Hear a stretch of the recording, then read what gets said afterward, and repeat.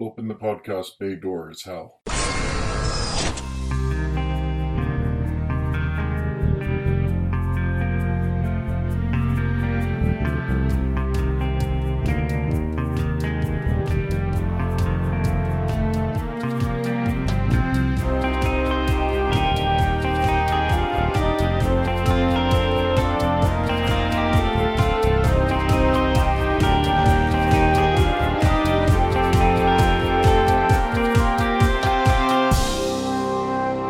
Hello everyone, and welcome to episode 21 of Welcome to Geektown.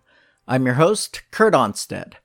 I've been a proud geek all my life, being into role-playing games, board games, sci-fi, fantasy, and especially superheroes and comics.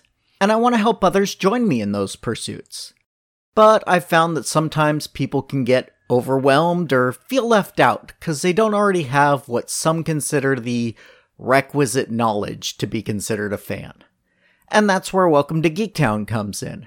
Here you can ask your questions without feeling like a gatekeeper is calling you out for not yet being fully versed in every aspect of your new interest. A quick reminder that I'm hoping to expand my audience in the new year, and there's a few ways you can help with that. Let people know you're listening by sharing the podcast on Facebook, Twitter, or whatever social media you're active on. And if you haven't done so already, stop by iTunes or the Apple Podcast app to leave a 5-star review for the show. I truly appreciate anything you can do to help the show reach more ears. Thanks! This episode, we have a question from Reddit user Sirius-Mode, who wants to know, why is so much fantasy based on medieval times? I assume that you mean the actual time period and not the themed restaurant featured in The Cable Guy. Welcome to medieval times. I'll be your serving wench, Melinda. Might I fetch you something from the barkeep? Of course, now that I've said this, there probably is at least one story that does take place there. If you come across it, please send it my way. I'd be curious to read it. Now, there are some very famous counterexamples of fantasy that takes place in the modern world, including the Dresden Files, American Gods, and Harry Potter. And, as we discussed in episode 13, Star Wars can actually be classified as fantasy, even though it takes place in a world with space travel and aliens.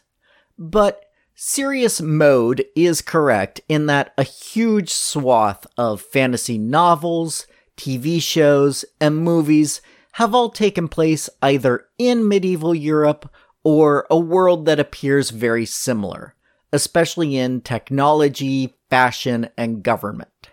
To be a little more pedantic, these stories take place in a world that most people think is similar to that time period. Serious historians would probably disagree. But let's not argue the premise of the question too much. Instead, let's look at a few reasons why this setting is such a common trope of fantasy. To begin with, a lot of the fantasy out there that fits into this category is based on fairy tales and myths that were written during that time period. At the time they were written, they were contemporary stories, but as history marched on, these tales were retold as having taken place in the distant past. For instance, all of the early Disney princesses like Snow White, Cinderella, and Sleeping Beauty were based on centuries-old stories. And rather than remake these tales into modern retellings, it's easier to keep the time period in a vague, once upon a time. The same is true of legends like Robin Hood and King Arthur. These stories have been told and retold hundreds, if not thousands of times, with many different authors putting their own additions and spins on these timeless tales. But, for the most part, they keep those stories in the time period that they were originally written. And that makes sense in a lot of ways. In a world of cell phones and GPS, Hansel and Gretel's plight looks easy to solve. And when monarchs are nothing but figureheads, tales of princes, princesses, kings, and queens don't feel as relevant. placing them back in their appropriate time, or a facsimile thereof, puts everything in its proper context. Now, there are some modern retelling of these tales, but often they're played for comedy, pointing out the dichotomy between our world and the world the stories originate from. For a great example of that, I recommend Nightlife, spelled Knight, by Peter David, and its sequels One Night Only and Fall of Night. One of the authors who took European myths and adapted them into a story of his own is J.R.R. Tolkien. Norse, Germanic, Finnish, and other mythologies, including the Arthurian legends, informed much of the world of Middle-earth. The Volsung saga of Norwegian myth and Prose Edda of Germanic myth were crucial to the development of the world, including the descriptions of the elves and dwarves in Tolkien's saga. And since Tolkien's work has influenced hundreds of writers following him, much of fantasy today is very similar. In fact, Tolkien is often referred to as the father of the entire subgenre of high fantasy, with his works forming the template for dozens of works over the past few decades. High fantasy is denoted as taking place in a magical world, often with fantastical creatures such as elves, fairies, and dragons. Low fantasy, by comparison, takes place in a more grounded world, with just a few small magical or mystical elements. Some of the best-known examples of Tolkien-inspired high fantasy include the Wheel of Time series by Robert Jordan, the Dragonlance novels and role-playing setting for D&D by Weiss and Hickman, and of course, A Song of Ice and Fire by George R.R. Martin, or Game of Thrones for the TV watchers. All of these works of fiction owe a debt to Tolkien, as the success of his works set the tone for much of popular fantasy for the following 3/4 of a century. More recently, there has been a push among authors to create a new, quote-unquote, post-Tolkien fantasy that does not take as much inspiration from Middle-earth. But even with that trend, there's been so much work that does draw on Tolkien's ideas that it still dominates much of modern fantasy. Another reason writers might have their fantasy story take place in a medieval-esque world is that it's an easy world-building shortcut. If you're trying to create a new setting completely from scratch that bears no resemblance to the world as we know it, you'll have to devote quite a bit of space simply explaining the differences between our world and the world your story takes place in, rather than moving into the plot and character development. Certain skilled authors can do both at the same time, but that's a very difficult task. It's much easier to start your world from a place that people are familiar with, and explain the small differences along the way.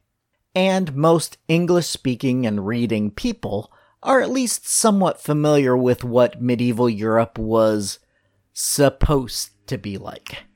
Again, as mentioned way up top, most of us have a somewhat inaccurate view, but it's a shared inaccuracy, which makes it a usable point of reference.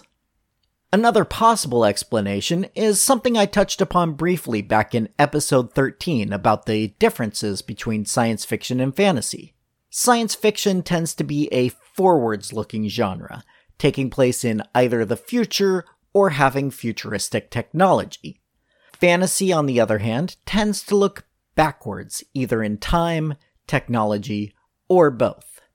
It's incredibly rare to find a fantasy world where technology continues to flourish in a world with magic. Now, there are some definite exceptions. One of my favorite books growing up was On a Pale Horse by Piers Anthony, and the world that takes place in is one where cars and flying carpets are both valid transportation options, with competing billboards. Anthony's work is troublesome for other reasons, but we won't go into that right now. The role-playing world of Shadowrun is another example, where sorcerers with spells and gangbangers with guns and cyborg enhancements can battle it out for control of the streets.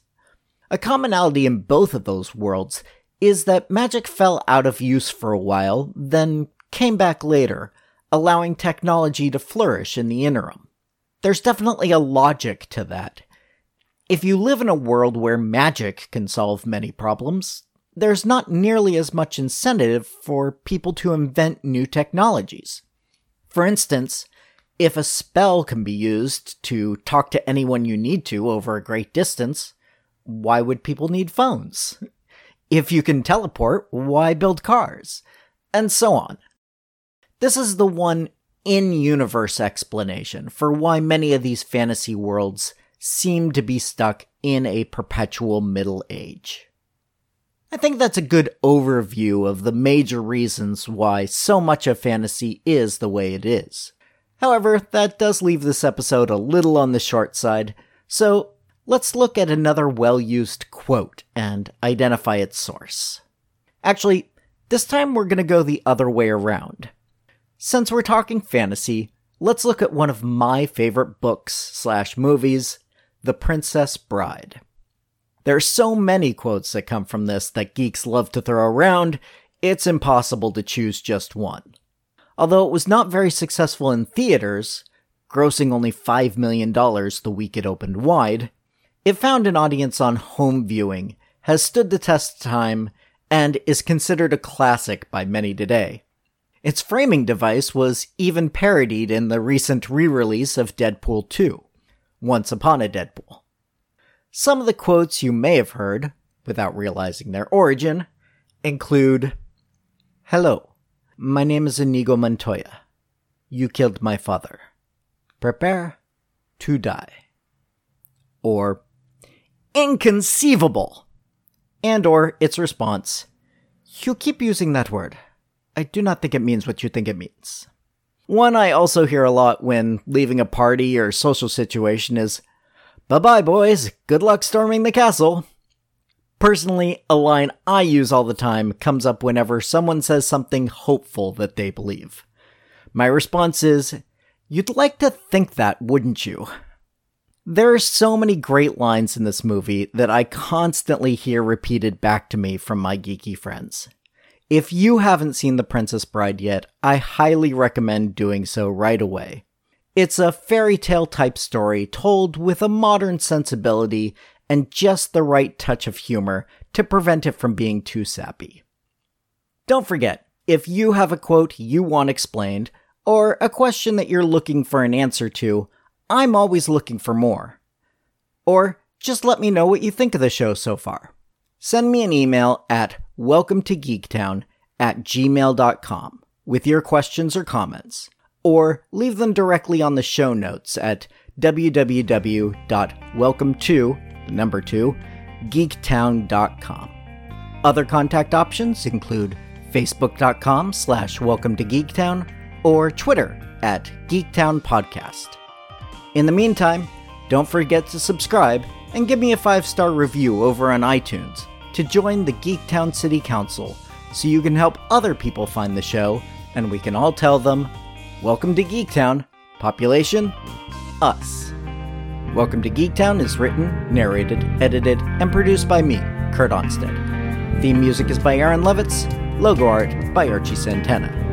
All other sound clips are the copyrighted material of their respective owners, and no infringement is intended, falling under fair use.